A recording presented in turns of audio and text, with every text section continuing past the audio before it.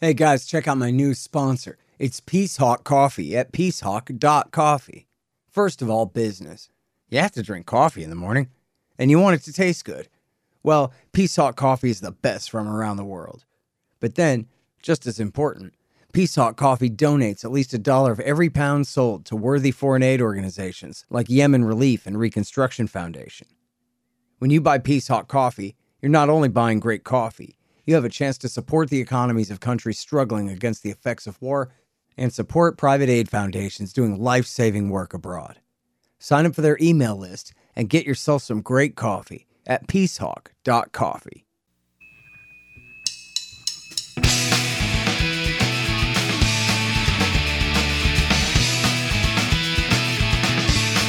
All right, y'all, welcome to the Scott Horton Show.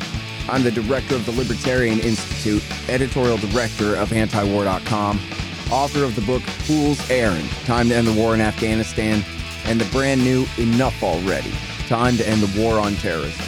And I've recorded more than 5,500 interviews since 2003, almost all on foreign policy, and all available for you at scotthorton.org. You can sign up for the podcast feed there, and the full interview archive is also available at youtube.com/Scott Horton Show. All right, you guys, on the line now, I've got Arthur Bloom, and he wrote this piece at his Substack. It's arthuriana.substack.com, a response to John Kiriakou. This is sort of a asterisk on a story that he wrote for TAC, the American Conservative magazine, as we affectionately call it. The Knoxville kingpin who wasn't a black NRA member sitting in a prison for terrorists may be the missing link in Fast and Furious. What? Welcome to the show. How you doing, Arthur? I'm doing great. Thank you for having me. Really appreciate you joining us here. And I'm sorry, I always forget if I'm supposed to call you Jordan or Arthur. Oh, Arthur's good. Yeah, Arthur's that's what I read as. Okay. Okay, so listen, what a complicated mess this story is. It's a fascinating sort of a true crime story, the criminals, of course, being the government employees involved. But we're talking about a guy, first of all, as you say here, he's in a prison for terrorists. And, you know, longtime listeners to this show, I'm not sure how long it's been since we covered this, but longtime listeners are familiar with the communications management units. But I'll give you a chance to describe that. And then this guy is doing life plus 75 years in a communications management unit. I wonder, like, did he assassinate a federal judge, or what did this guy do? Is he part of Egyptian Islamic Jihad? Yeah, so some of the people in the prison are terrorists, but as you said, let's maybe start out by talking about what is the CMU, just for those listeners who are maybe not familiar.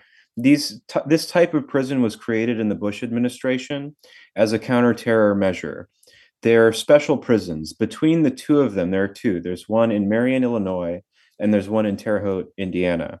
And between the two of them, there are less than 200 inmates. So these are quite special prisons. The people who are incarcerated in them are people whose cases have some sort of political interest. And the term of art that the government uses when it comes to inmates there is they're inmates with what they call inspirational significance. So an inmate that's likely to inspire other criminals to commit acts of terrorism or commit crimes. And so, the inmates in there, at least in theory, are supposed to have this inspirational significance. Now, in reality, if you look at some of the inmates that are there, they don't appear to have any inspirational significance. Namely, one of the ones that I point out in my first story for the American Conservative was an insurance scammer. And so, an insurance scammer, it would be a stretch to say that he has inspirational significance. He's likely to inspire other people to commit insurance fraud. That's not really what these prisons are for. So, according to a couple of estimates, this is pretty murky. Nobody's really done a really solid study of this, but about 40% of the inmates in the CMUs, between the two of them, there are about 200 inmates. Between the two of them, about 40% of the inmates there are not terrorists. So what that says right off the bat is that these prisons are no longer being used exclusively for the purpose for which they were designed. And so that should just, on basic kind of good governance grounds, maybe trouble people a little bit. And a number of, terrorists and criminals you've heard of have been incarcerated there. There was an eco-terrorist who's gotten out, who has described a little bit about his experiences there. There have been a number of accounts, and one of the inmates who has been able to write a fair amount about his experiences there from within the prison, though I understand he's been transferred, is Marty Gottsfeld, who might be familiar to your listeners. Marty is a hacktivist. That's how he describes himself, and he was convicted over a distributed denial of service attack on the Boston Children's Hospital. This was over the Justina Pelletier case, which was sort of it was a pretty big deal for sort of parents' rights advocates. So what happened is this girl, Justina Pelletier, had parents that I think could fairly be described as sort of hypochondriacs, and they took their daughter to the Boston Children's Hospital, and the Boston Children's Hospital basically decided to keep her against the wishes of the parents. And so the parents and those who sympathized with the Pelletier family claimed that this was a medical kidnapping, that the hospital had just kept the kid. And so Marty Gottsfeld was upset about this, and he did a distributed denial of service attack against the websites of the Boston Children's Hospital. And that's what he went to prison for. And so he's still currently there. He has a few more years left on his sentence, but he's been writing some stories about his experiences there. And so a number of journalists, including Kyriakou and myself, we've been in touch with Marty, and that's kind of I found out about through this Don Reynolds case through Marty, and I'm not divulging anything I shouldn't by saying that. Marty has written himself about Don Reynolds's case, and so I asked Marty to put me in touch with Don Reynolds because I wanted to find out more about the Don Reynolds case. So that's the sort of background, if we want to maybe start there. Yeah, that's a good spot, because I have probably a silly question, but how is he able to write these articles if it's a communications management unit? I thought that was the whole point, was these people can't even talk to their lawyers a lot of the time and this kind of thing. Yeah, that's a really good question. Just because, especially if you're a U.S. citizen, just because you're incarcerated there doesn't mean you have no constitutional rights, right? And so I think there are probably some circumstances in which the Bureau of Prisons would not want to litigate these things. And so they're not shutting down the communications of all of these inmates 100%. The name is the Communications Management Unit, not the Non-Communication Unit. Right.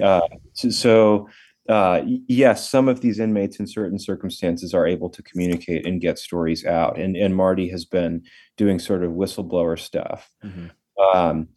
And so I've also been for a couple of years, I was receiving letters from Don Reynolds and communicating with him about his case. Now, there have been, as I cover in my piece for TAC, weird things that happen to their mail. The mail will end up at some routing facility, or it won't end up where it's supposed to get.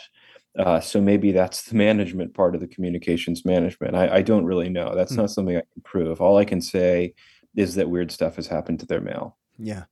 Well, and they really are draconian restrictions, and it's interesting what you mentioned about 40% are not even on terrorism charges at all.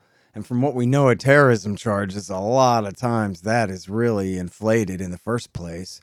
But the poster boy for this, why we're supposed to accept that it's necessary, is because of somebody like the blind sheikh, Omar Abdel Rahman from Egyptian Islamic Jihad, who they prosecuted his lawyer, Lynn Stewart, for saying, giving out a statement of his that supposedly was, at least the government said, was a recruitment pitch or something along those lines, or a call to action to Egyptian Islamic Jihad. But then we're talking about, a guy who released some monkeys from some cages at a lab somewhere, or, all these, we go from the epitome, the blind sheikh who tried to blow up the towers, to now, like you're saying, a guy who's supposedly guilty of insurance fraud. And in this case, it really sounds like he's in there because I can even picture the conversation like it's episode of Law and Order. Well, we better put him in the communications management unit because they railroaded him. And they don't want him to be able to describe how railroaded he was, or they might have to let him out. Something like that. Seems like the most obvious motive for him even being in there in the first place. I think that's probably right. I will say though that the Don Reynolds case is extraordinarily murky. And if the big picture of this, I mean, I don't want to get to the big conclusions until we've had a chance to maybe discuss the case in a little bit more detail. But if what's going on with the government is what I think is going on, which is that the government sort of made an alliance with the Sinaloa cartel. I'm not the first one to allege this. If that's the case, all of the details about that would kind of have to be managed. They would have to be kept out of courts. And so it is possible Don Reynolds was involved in drug dealing that evidence for which was not presented in the court. I'm agnostic about that question because you sort of have to be. But I will say the way our justice system is supposed to work is that you're convicted on the evidence that's presented in the court. And if you look at the evidence presented against Don Reynolds, it's extraordinarily thin and it's flawed. And so that's why I thought this was a case that kind of deserved a little bit more attention. Mm-hmm. And listen, I mean, from the point of view of the doe-eyed lady on the jury who presumes the guilt of anyone brought before them, why would the cops lie? They would have to have such a great reason to give someone charges they don't deserve and a sentence they don't deserve for crimes they didn't do.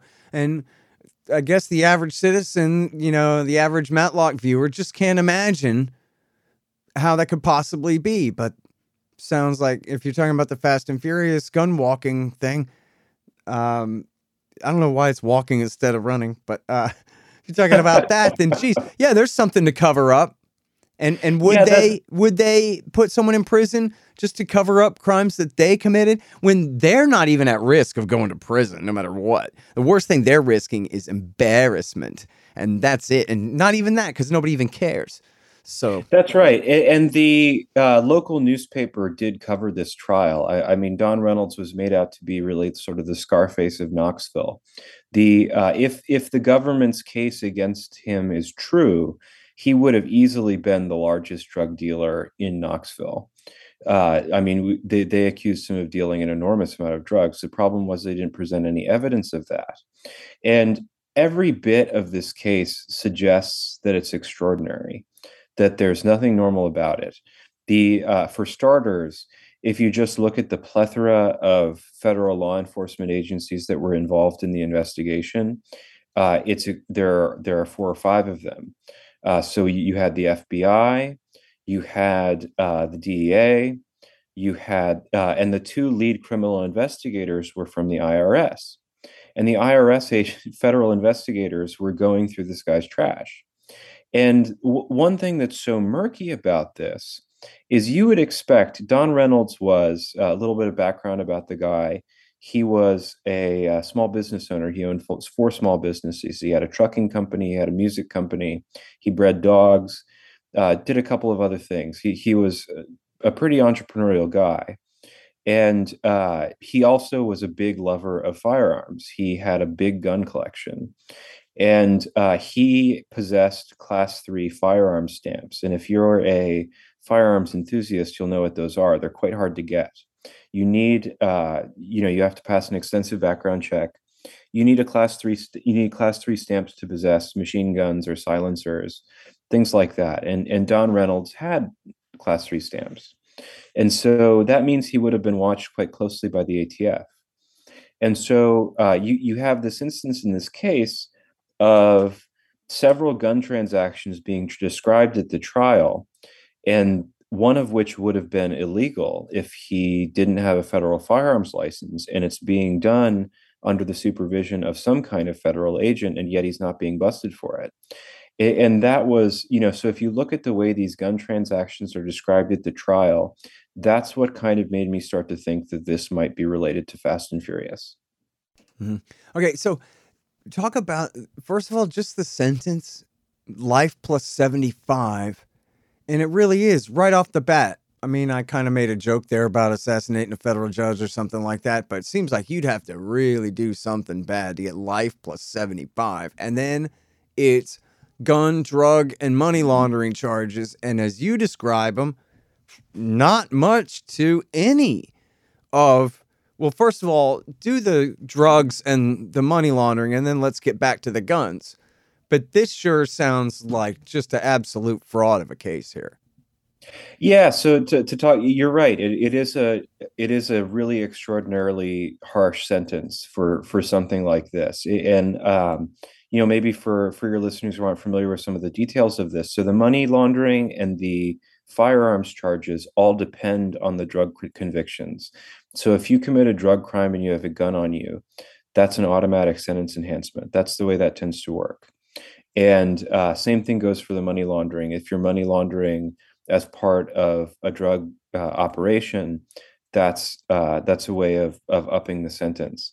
Now, so these firearms sentence enhancements were under challenge in the Supreme Court when this case went down, and so the judge actually explicitly said, if these firearm enhancements go down in the Supreme Court, we're going to ensure that this guy stays in anyway. So that was sort of the thinking on the part of Judge Varlin. And yeah, that everything really depends on the drug charges. That's really the important part of the case. And as I said, the drug evidence is very thin. If you take the drug evidence out, this looks a whole lot more like a firearms matter than a drug matter. And that's kind of the thing that you have to understand about this case. Okay, well, but what was there to the substance of the drug charges? There were two main things. So he was initially linked by the investigators to a storage unit in West Knoxville, in which was found about 40 pounds of Mexican ditchweed, about $200,000 in cash, and two AR-15s. And so that's piece of evidence number one. That was initially pinned on Don Reynolds. However, at the trial, one of these cartel witnesses claimed that it was his. And the feds were unable to present any evidence that it was actually Don Reynolds that rented the storage unit. So it doesn't look like the storage unit was actually Don Reynolds's. In fact, did I read it right where they said, well, we did prove that he rented a storage shed from the same company that owned the storage shed where we found this stuff, something like that? In other words, they had nothing at all connecting him to that storage shed? Yeah, that's right. That connection turned out to be completely false.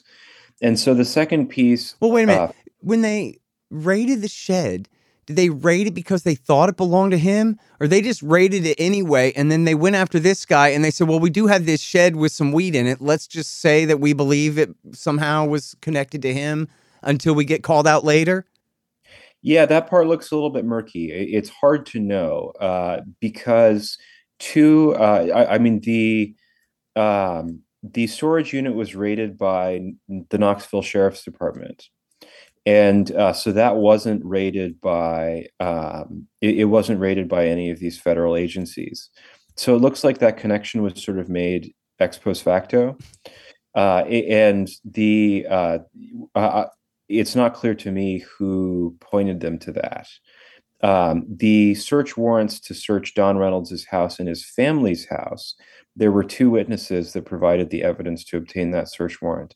Only one of those witnesses testified at the trial. The other sort of disappeared and skipped town. I don't, it's probably a little beside the point to go into that, the main witness, Albert Baugh.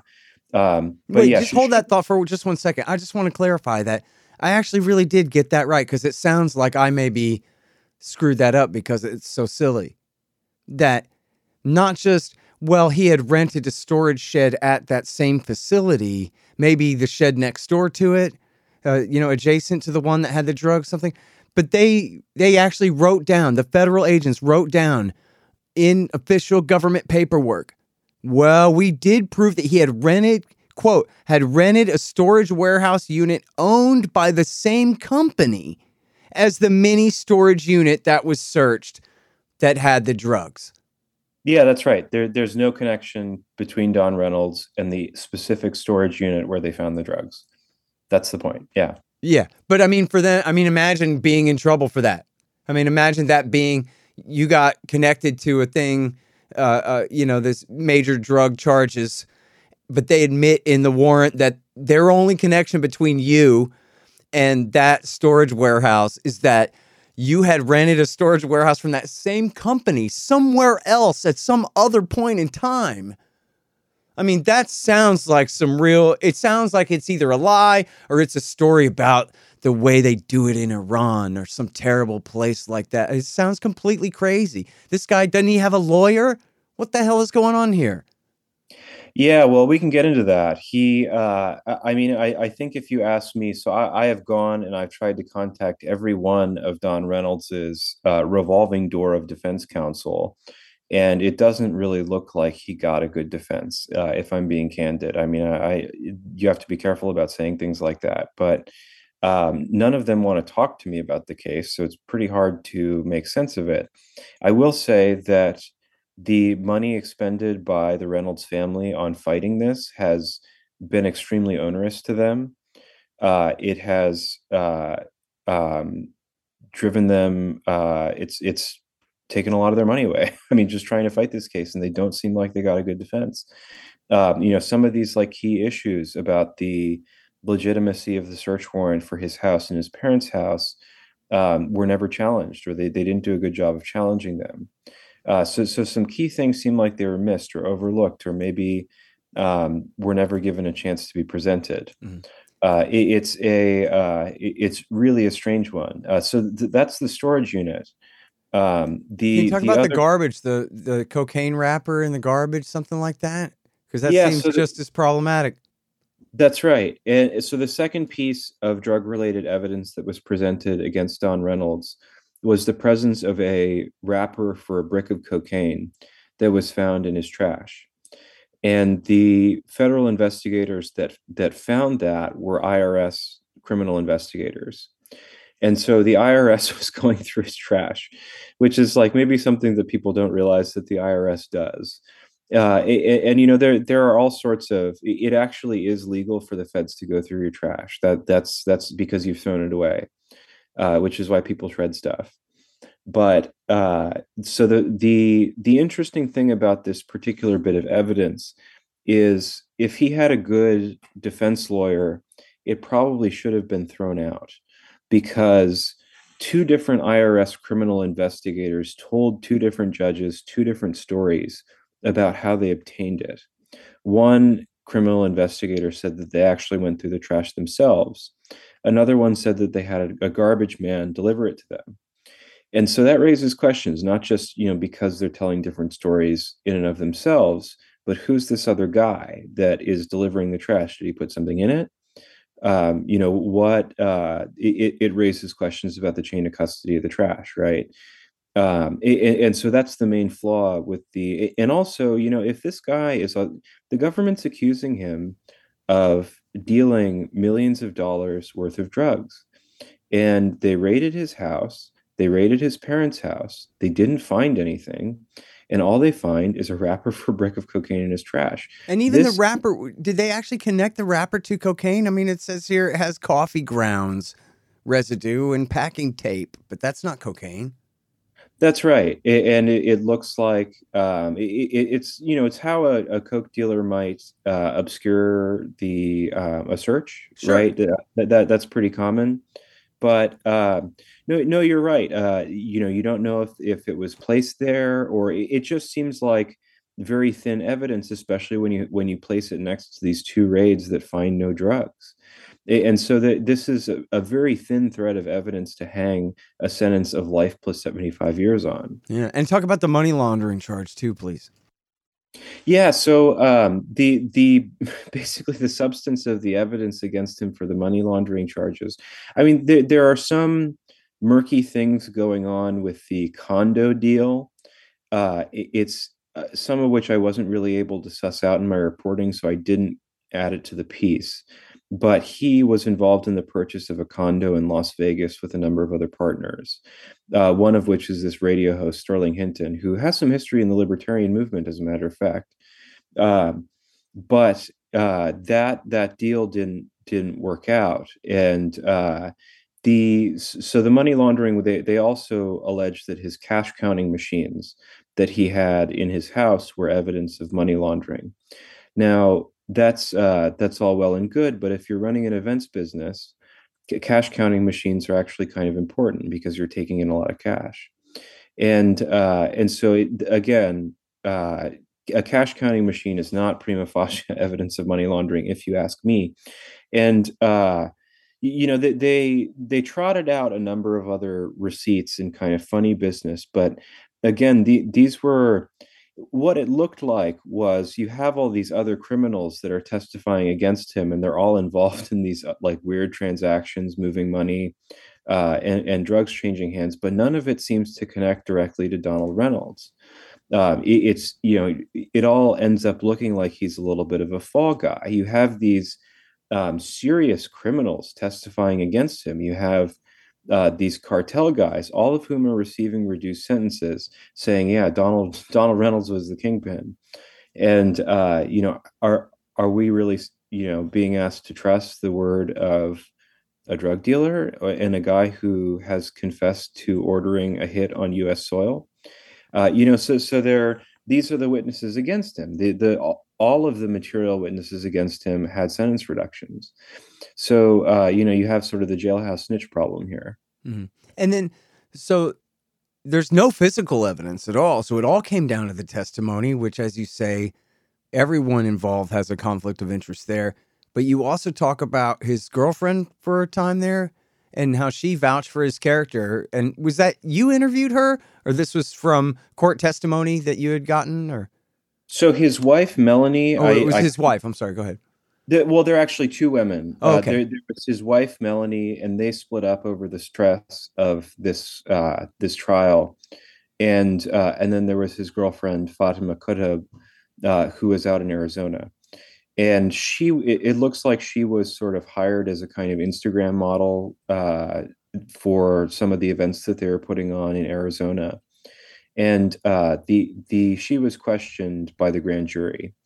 And she was first questioned by, it looks like, Assistant U.S. Attorney Tracy Plowell, an ATF agent, and a third federal investigator who I've been unable to suss out.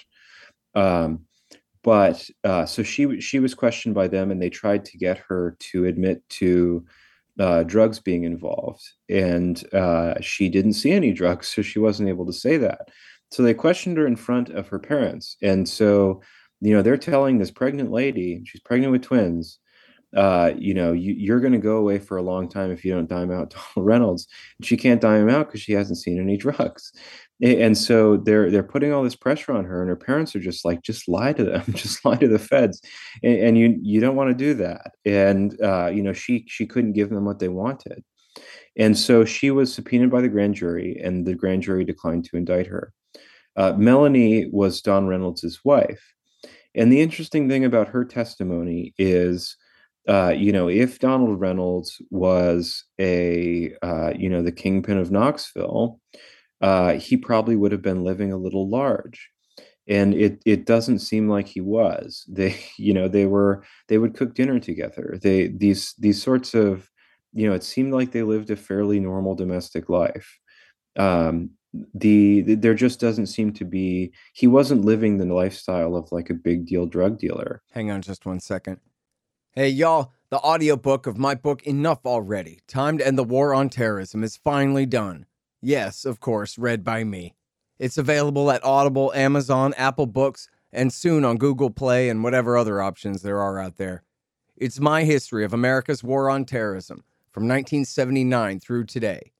Give it a listen and see if you agree. It's time to just come home. Enough Already. Time to End the War on Terrorism. The audiobook. Hey guys, I've had a lot of great webmasters over the years, but the team at expanddesigns.com have by far been the most competent and reliable. Harley Abbott and his team have made great sites for the show and the Institute, and they keep them running well, suggesting and making improvements all along.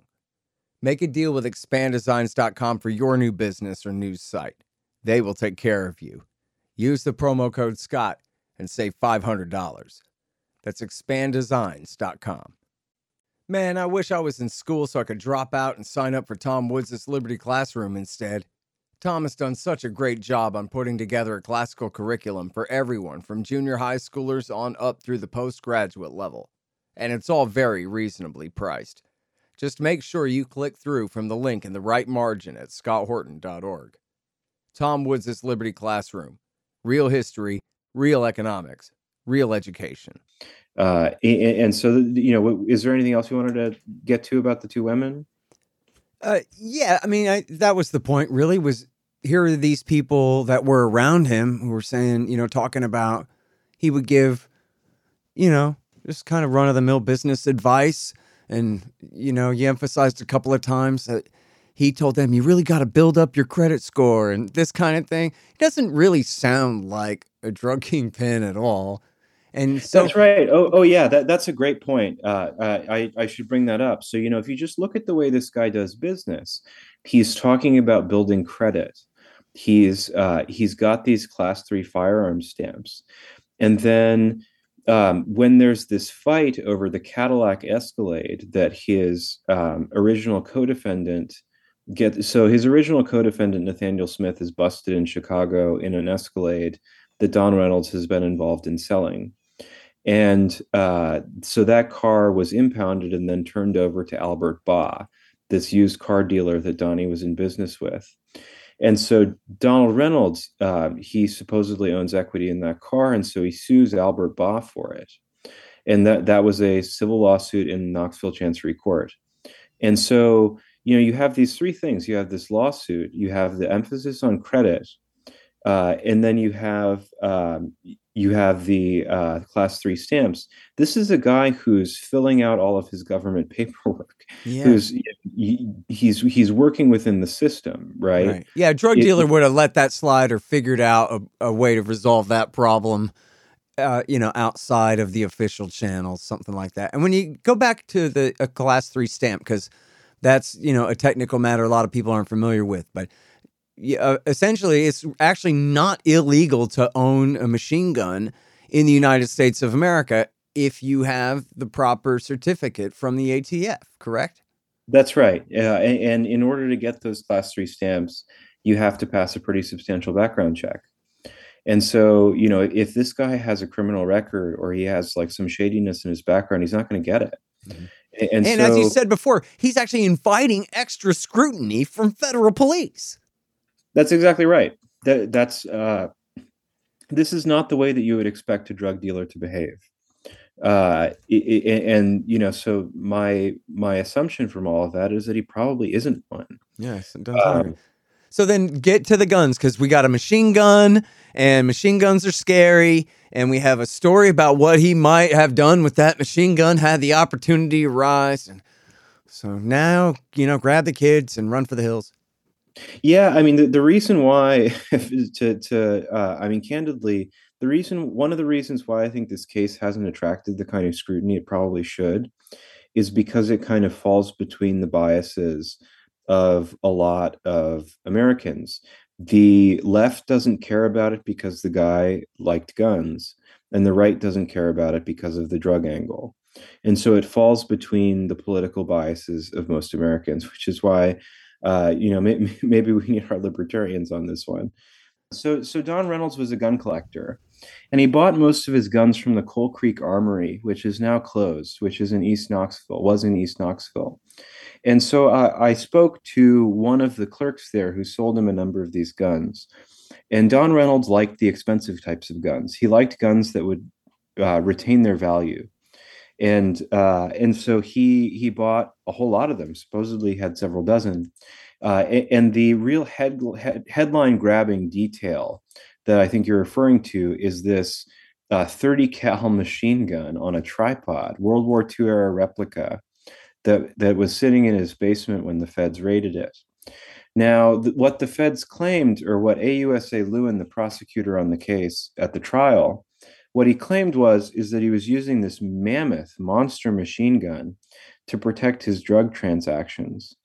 Now, there are a number of problems with that. Number one is the ammunition for that machine gun was still bubble wrapped. It had never been taken out of its packaging because he's a collector. He wants to retain the value of this stuff. He shoots some of his other guns recreationally, but he doesn't do that with this one. And so the AUSA is they're using they're using this tripod machine gun against him. They're saying he's using this historical replica gun to protect his drug transactions, which just frankly doesn't make any sense. The like I said in the piece, so if he's afraid of assuming for a second that he is actually a drug dealer and he's doing business with these cartel guys, he's afraid of them because these cartel guys have a history of violence, extortion, that sort of thing. So he ostensibly gets a gun to protect himself. And the gun he gets is this monster of a gun that he can't take out of the house. And he's ostensibly meeting them in his basement. Now, if you're doing business with these people that you're afraid of, why would you meet them at your house? And why would you, there are better guns to use for personal protection than a huge 30 cal tripod in your basement. In your basement. It just doesn't make any sense.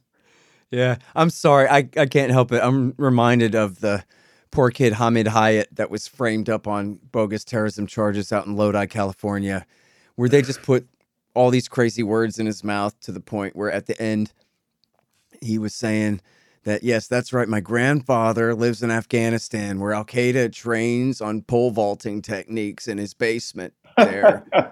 Because the cop is making up. The kid, he goes, well, they have these sticks, and he's holding a stick in his hand, and the cop goes, what, pole vaulting? They're pole vaulting? And he goes, yeah, that's right, pole vaulting. That's what they're doing.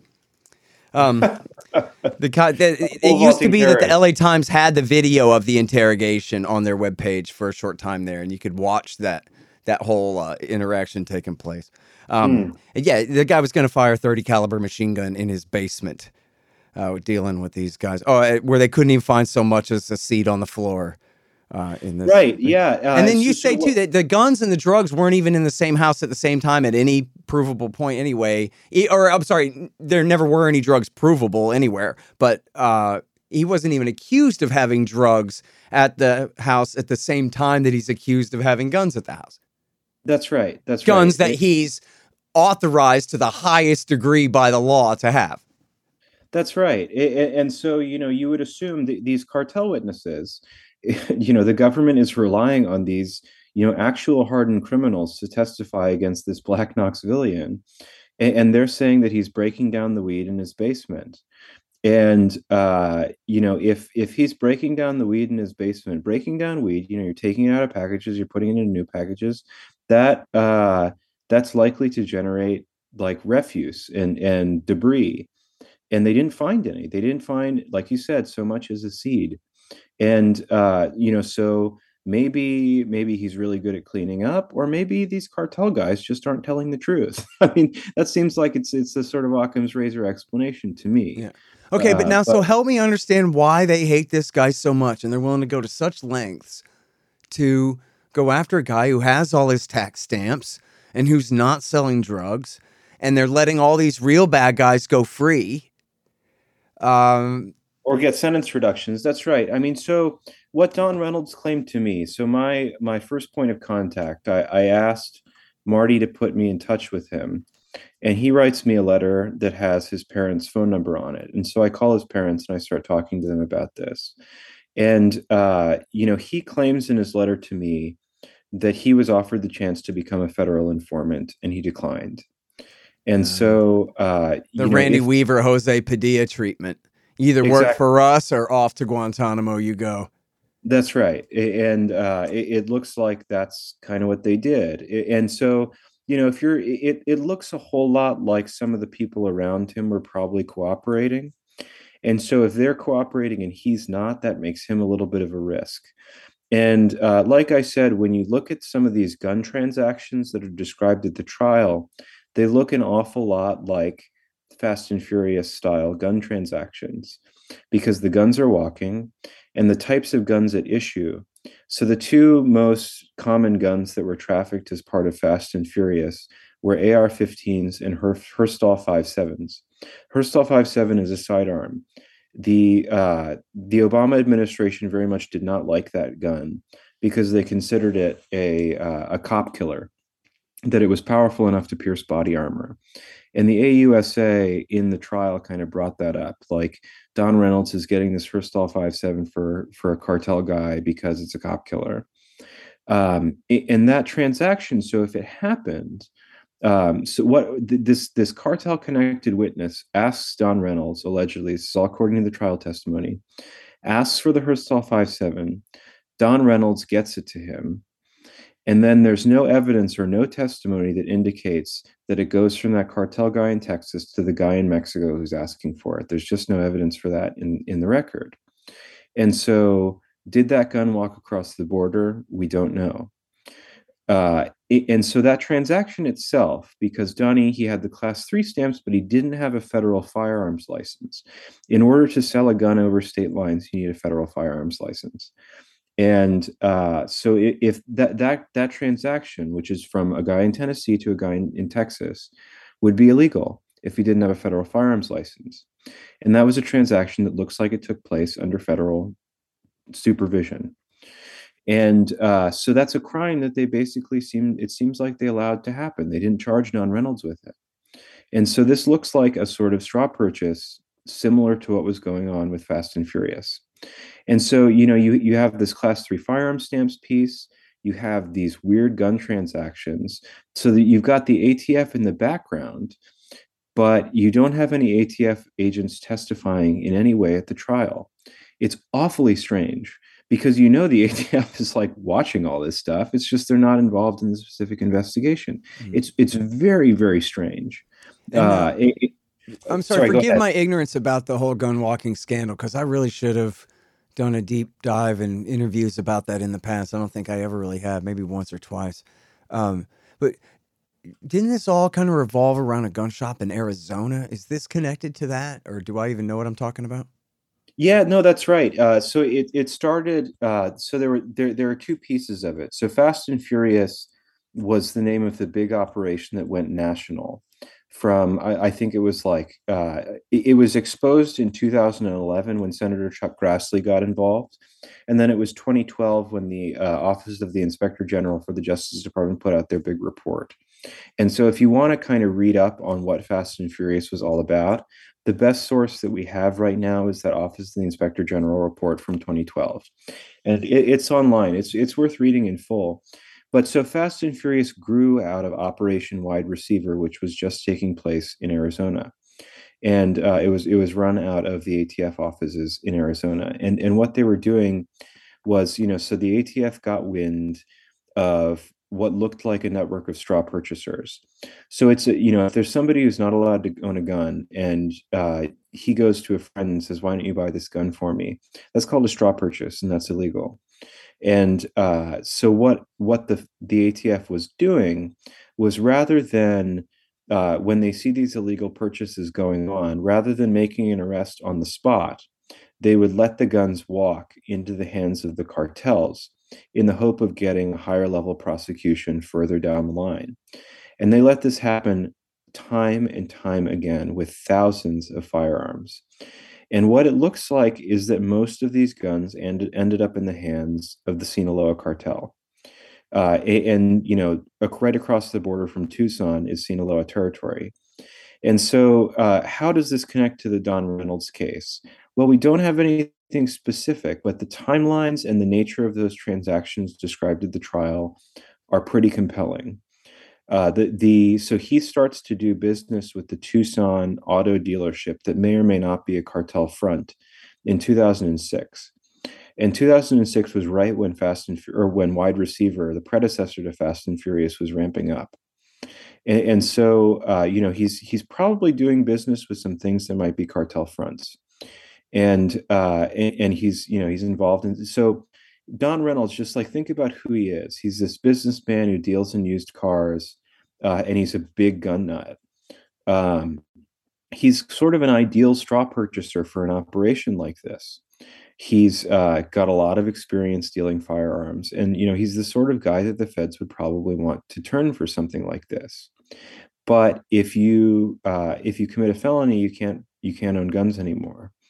And so he declined to cooperate or accept a lower level, plead guilty to anything lower level because he likes guns and doesn't want to lose his right to own firearms. And so, he decided to fight it. He pled not guilty and he lost. And that's why he's in prison for the rest of his life. And, so the overall picture. And by the way, I mean, did he get a full jury trial of 12 and a whole process yes, like Matlock? yes, And did he testify in his own defense at all and try to set the record straight on this, or? yes, he did. And I mean, so how did that go at all? Did his lawyers not help him hit all the most salient points that they needed to get the jury to understand there, or the jury was just all cops' wives and his fate was sealed, or what's the deal? So the thing that really he needed to challenge, but the judge didn't allow them to challenge, was Uh-huh. the legitimacy of the warrant. The legitimacy of the warrant to search his house and his parents' house. That was just that challenge was never allowed to go forward. They had And lost that in the hearings before the trial ever started, right? Yeah. that's right. I forget the name of the specific. It's a Franks hearing. That's what it's called. He was never given a Franks hearing to But challenge wait, the I warrant. thought the only thing that was found in his parents' house was supposedly the wrapper or that was even somewhere else, the supposed cocaine wrapper with the coffee ground. What did they even find at his parents' house? Nothing. And the piece of this, the kind of pressure being brought to bear against his parents is maybe the most galling and troubling part of this case. Um, he looks like let's just say the evidence against him is not very strong. I have doubts about the Don Reynolds' prosecution on the whole. But what's really inappropriate is the pressure brought to bear against his parents. When his parents' house were raided, they took their wine, their jewelry, all their cars. Everything was said to be proceeds from a drug operation, and um, that asset forfeiture was ratified by the jury and was never given back. And so this is basically like a legalized robbery of this guy's like 70-something-year-old black family. Yeah. It's really outrageous. But if you And wait, I'm sorry, because that is, and it's its own important point. But if you go back one step, the flaw I was saying, like, did he really get a chance to make a sound defense there? And you were saying, nah, because the judge allowed whatever, some or not. You didn't say this exactly, but I inferred that what you meant was something was found during that raid of his parents' house on that bad warrant that sealed his fate, but nothing was found at his parents' house that sealed anything. So what difference did that make? I don't understand. I don't think it made much of a difference. Oh, I mean, okay. I think at this point when he gets up and he alleges this grand conspiracy against him involving the government and drug cartels. I mean, Donnie's a smart guy, but he for a while there he started getting into some sort of uh let's just say like fringe legal theories. He signed some of his correspondence Donald Reynolds Bay, which is a sign of like it's sort of the black version of like sovereign citizens kind of stuff. Yeah. These sorts of unusual legal theories that you sometimes get with inmates. And so, he's alleging this grand conspiracy, and everybody's probably just looking at him like, oh, you're crazy. And you're, sort of, twisting on the hook a little bit. And, you're just a drug dealer trying to make excuses. I think that's probably what it looked like at that point, Yeah, because a that's lot too of bad. stuff looks like it's being hidden. And that's my impression of it, just reading the trial testimony. Hmm. And yeah, it doesn't sound like his lawyer had his act together any better than he did. Yeah, and when he starts alleging, this all happens, the trial's going on before Fast and Furious is really broken. And I so see. Yeah. he's alleging that the government's involved in all this illegality. Right. And he probably sounds like a crazy person. Well, folks, sad to say, they lied us into war. All of them. World War I, World War II, Korea, Vietnam, Iraq War I, Serbia, Afghanistan, Iraq War II, Libya, Syria, Yemen, all of them. But now you can get the ebook, All the War Lies by me, for free. Just sign up for the email list at the bottom of the page at scotthorton.org or go to scotthorton.org/subscribe. Get All the War Lies by me for free, and then you'll never have to believe them again. Hey, y'all, Scott here. Let me tell you about Roberts & Roberts Brokerage, Inc. Who knew? Artificial bank credit expansion leads to price inflation and terribly distorted markets. If you've got any savings left at all, you need to protect them. You need to put some, at least, into precious metals. Well, Roberts & Roberts can set you up with the best deals on silver, gold, platinum, and palladium, and they've been doing this since 1977. Hey, if you just need some sound advice about sound money, they're there for you, too. Call Tim Fry and the guys at 800-874-9760. That's 800-874-9760, or check them out at rrbi.co. That's rrbi.co. You'll be glad you did. And then how much after his conviction, how long after does the story come out in the news and the jury all go, oops, it turned out? As far as I know, nobody has said oops, though that would be nice. Privately, I bet they must have gone, wow, I wonder if that has something to do with that thing that we, Yeah, maybe. As far as I know, I was the first one to make the connection between Fast and Furious in this case. Yeah. I contacted the court reporter who covered this case in the Knoxville newspaper, and I told her about my theories, and she thought it was a little far-fetched. But I'm not going to cast aspersions on her. But if you're just covering local affairs, you probably don't read very much about like what happened with Fast and Furious, and there's a way. With this sort of partisanship of media, Fast and Furious sort of got relegated to this far right conspiracy theory. And that's very much not, I think Fast and Furious is something that should kind of trouble every American because it raises the question of gun dealers being made into informants. Yeah. And as you touched on before, it raises questions of the American government's secret alliance with the Sinaloa cartel in their war with the Zetas circa early last decade, right? That's right. And so this sort of divide and conquer strategy the U.S. government has used before. And if you're, the Sinaloa cartel looks like sort of the good one to make an alliance with for a couple of reasons. One, if you're trying to divide and conquer, you want to pick the biggest guy first to be your ally. And the Sinaloa cartel at that time was easily the most powerful. And they're also a little bit more businesslike than the Zetas or La Familia Michoacana, who are, these sort of dramatic acts of violence, people being hung from bridges or having their heads cut off and stuff like that. You don't tend to see that stuff from the Sinaloa cartel. It tends to be the Zetas or some of the other cartels. And so, if you're the U.S. government and you're trying to do this divide and conquer strategy, pick the business-like ones.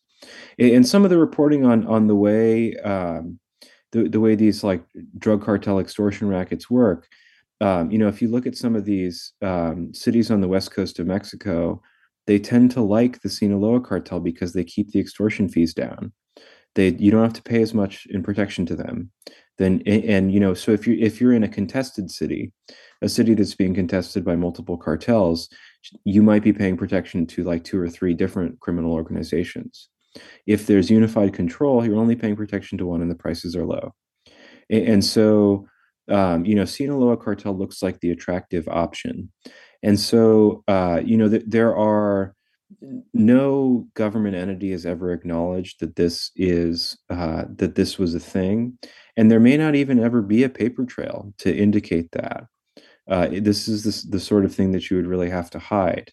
But nevertheless, if you look at the pattern of interventions by the DEA and the ATF, it's unmistakable that the way they have acted has advantaged the Sinaloa cartel at the expense of other cartels. And so that's just what it looks like to me. Yeah.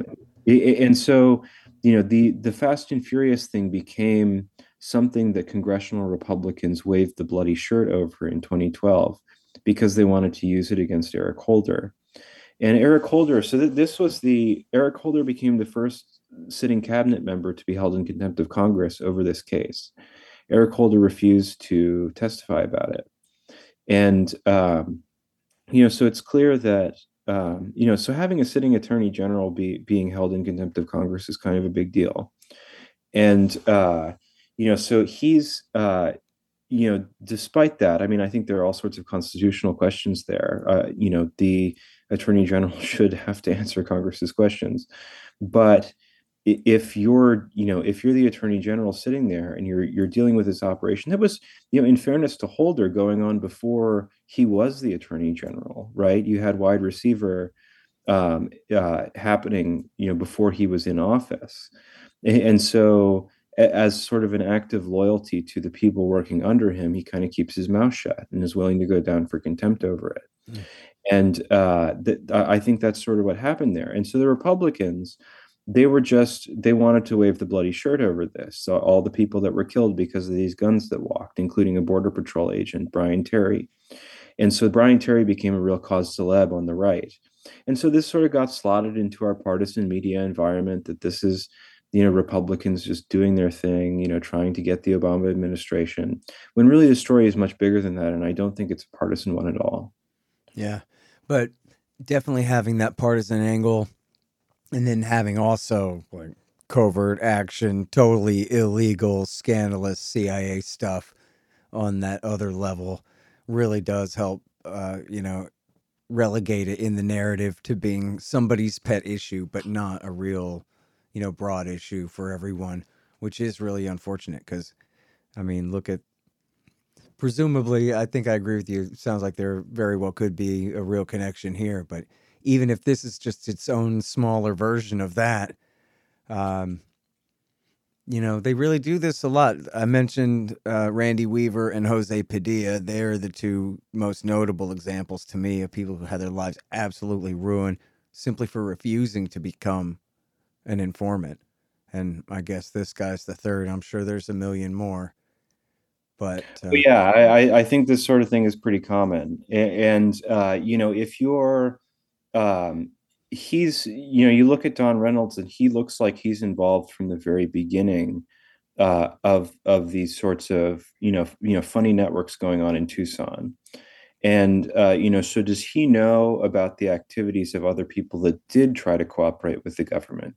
I think that's the real question. I don't want to say anything that's likely to get me sued about some of the other people he knew and was doing business with, but I suspect that some of them were cooperating with the government. And so if they are and he's not, it can easily become a very dangerous situation for him. Mm-hmm. Yeah, I mean, it's a good way to build and win cases. It's just set people up. FBI does it all the time. Yeah, that's right. That's exactly right. And to maybe draw out and look at this in a little bit of a bigger picture, if the expectation, the reasons why I think this is a case that people should care about are, number one, I mean, Don Reynolds' father worked at Oak Ridge National Lab and he was in the Army. This is a family that served his country. And they don't know why this is happening to them. They're getting all this strange pressure and they don't know why. That's outrageous. And second, if the expectation for conservatives, if conservatives' expectation for the Black community is that they raise themselves up by their bootstraps, they figure it out, they start business and stuff. Well, Don Reynolds is a guy that did that. Don Reynolds is a guy whose business activities were getting people out of the ghetto. He was creating a better life for people. And so if Republicans or conservatives want to do right by the Black community through that means, you can't be taking out guys like this. That's because you're telling them to pull themselves up by their bootstraps, and then you're cutting down the people that are helping them do that. Right? It's just it's not good. And they notice this sort of thing. I mean, the Black community in Knoxville is not forgotten about this case. Yeah. Well, and look, I mean, how many people overall over what period of time? It's in the thousands, tens of thousands of people who've been falsely railroaded over these ridiculous kind of contraband charges where, you know, oh, it was one, what, a year or so ago where the lady had sugar from a glazed donut on the console in her car. And they go, oh, that's methamphetamines. And she's locked up for a year or something before they let her out. And meanwhile, she misses her daughter's wedding and et cetera, et cetera, et cetera. And completely Right. ruined people's lives. Her mother died while she's in there on these bogus charges. Like, oh, that's just some collateral damage, like accidentally killing some Iraqis on your way to kill some other Iraqis. And it doesn't matter that these people's lives are being absolutely destroyed over this. Well, they had these grown adults. He was holding a white powder that we told him he was not allowed to have. Like this is daycare or something. This is crazy that a free society would give government such a loophole to go after people. A guy with the highest level permission of gun ownership, avowed up front, preemptive permission from the government to own guns in the country, get completely railroaded for having guns when he refuses to become an informant. Things like this. How much of this is acceptable collateral damage in the name of prohibition? It's apparently endless. That's right. And in fact, even hearing in your article where they say, geez, our faith in the system, or I guess you're paraphrasing, our faith in the system is shattered because we're part of the system. They're not supposed to do this to us. But they do this to people all the time. Don't you hear people crying out how unfair they're being treated, regardless of what color they are? People get and it's not just being shot by cops. It's being railroaded up and down by everyone. Listen to an AM talk show. If the host says, does anybody have any nightmare stories about the IRS? And you'll hear the phones ring for weeks. They won't be able to talk about anything else for weeks. Because people talk about the terror that they go through at the hands of these goons. Yeah, I mean these government agencies are pretty opaque to a lot of people, and they, when something bad happens to them, or you get audited or something like that, you don't know why, and everybody feels like they're being targeted when that happens to them. And so, I'm not so much of a libertarian that I don't think there should be any taxes, and so somebody has to collect them. But it's hard to argue the IRS has not been politicized in the past, and they, certainly put people through the ringer sometimes. Yeah. And look, gun control is the same exact bad economics. Take the corruption of any particular cop out of it, or any particular prosecutor, by banning guns. If you ask a right winger about the economics of banning guns, closing down Billy Bob's gun shop and turning it over to the most ruthless murderer to be the monopoly kingpin on black market gun sales in any given area, they would say you should not do that. Keep guns safe and legal. Well, it's the exact same economics with drugs. And liberals should understand that when they look at drugs and they go, how can you prohibit drugs? All you do is destroy the lives of innocent people, and you have all this corruption and bogus charges and all of these things. They should understand that's the same thing that would happen if you outlaw guns, only with actual weapons instead of just drugs. So, which, can be dangerous in their own way, but still. And the solution is, as you were saying at the beginning there, is both sides have their major blind spot here, but the libertarians have it right that we need to legalize guns and drugs and go about having a free society in a much different way than we have been here. Because if only for this one guy, right? Like, why should this one guy have to go through this? Because of gun and drug charges, when everyone agrees at worst, he's committed an offense and hasn't actually committed a crime at all, hasn't done anything to anyone, and he's facing life plus 75 for his rotting corpse too? What the hell is that? Yeah, and I do think because of some of the stuff you're talking about, like, maybe this isn't the time to get into like my views about drug prohibition, but if there really is the risk of like organized crime moving into the drug business in the U.S. It already exists, and so if you're sort of a small dispensary owner or a small marijuana grower or something like that, it's actually probably to your benefit that the DEA keeps it as Schedule 3. This is probably an unpopular point to make to libertarians, but like if you're a small grower or a small dispensary owner, the DEA is probably going to leave you alone because you're probably operating within state law. But because of the risk of organized crime moving into those markets, I think the feds probably do need the means to go after the actual drug cartel networks as they move into these markets.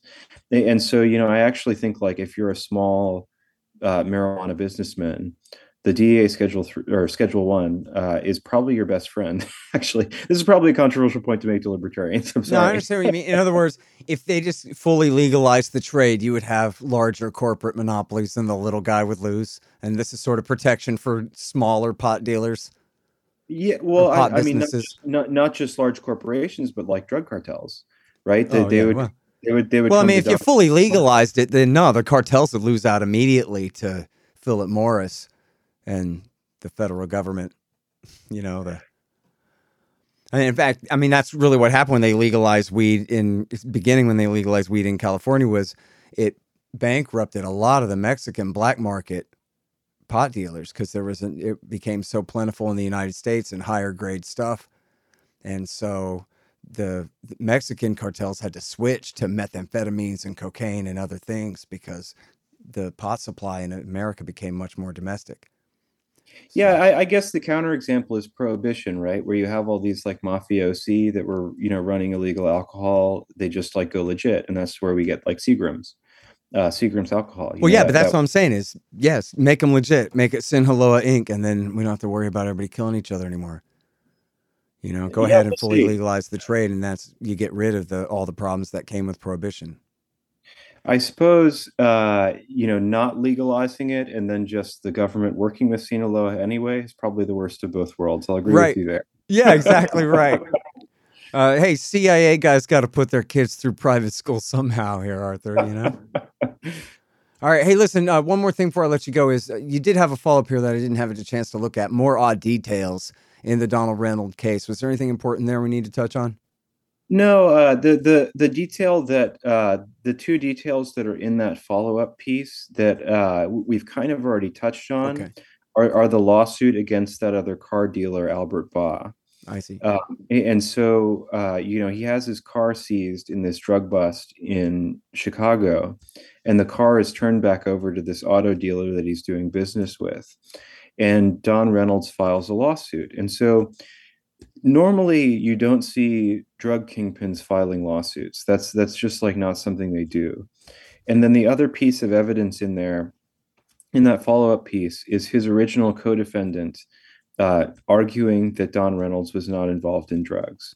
So that guy, the original co-defendant Nathaniel Smith, is the one who was busted in that Cadillac Escalade in Chicago.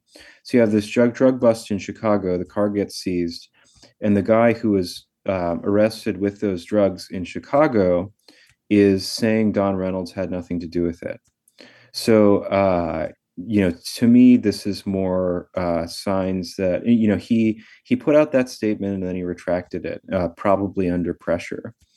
So again, this is a very murky case, but there are reasons to believe that this guy was railroaded in a big way. And the thing, that happens all the time, as you say. But the thing that makes this one extraordinary is that he looks like he was railroaded as part of an operation that involved the feds cooperating with Yeah. organized crime. Oh, and And I meant to ask you too, what's the point about Kiriakou here? Is that worth bringing up? That well, I'm just, like I said in that piece, I'm glad other people are starting to pay attention to it. Mhm. And so, I'll say I've been copying to this recently. I did sort of transgress a journalistic boundary by helping him out with his clemency petition in the Trump administration. And I did that for two reasons. One, I do think he deserves clemency. My impression of this case is similar to yours, and I think this guy was probably railroaded. But the second reason why I involved myself in his clemency petition was because of the retaliation that's gone on against some of the other people that have taken up this case. The family was retaliated against. They were threatened. And so I was a little bit worried that that might happen to me. And so I was communicating with people in the Trump White House about this. And so the I had been hopeful that his clemency petition would go through in the latter days of the Trump administration, like the last 2 months. That didn't end up happening. I contacted a bunch of criminal justice reform advocates. Donnie, in his letters to me, tried to get me to contact Kim Kardashian. Far be it from me to question the presidential pardon power. I think it is very important. But if you look at the pardons and commutations that went on in the latter days of the Trump administration, many of them were awfully shady, if you ask me. Especially the one of Eliyahu Weinstein. That one looked like it was kind of a mob pardon. Some of these others are just sort of corrupt Republican political operatives. So you see all these sort of insidery pardons and commutations go through, and then you see like a pardon for a guy like Don Reynolds not go through, and that's it doesn't make me feel good to watch that happen.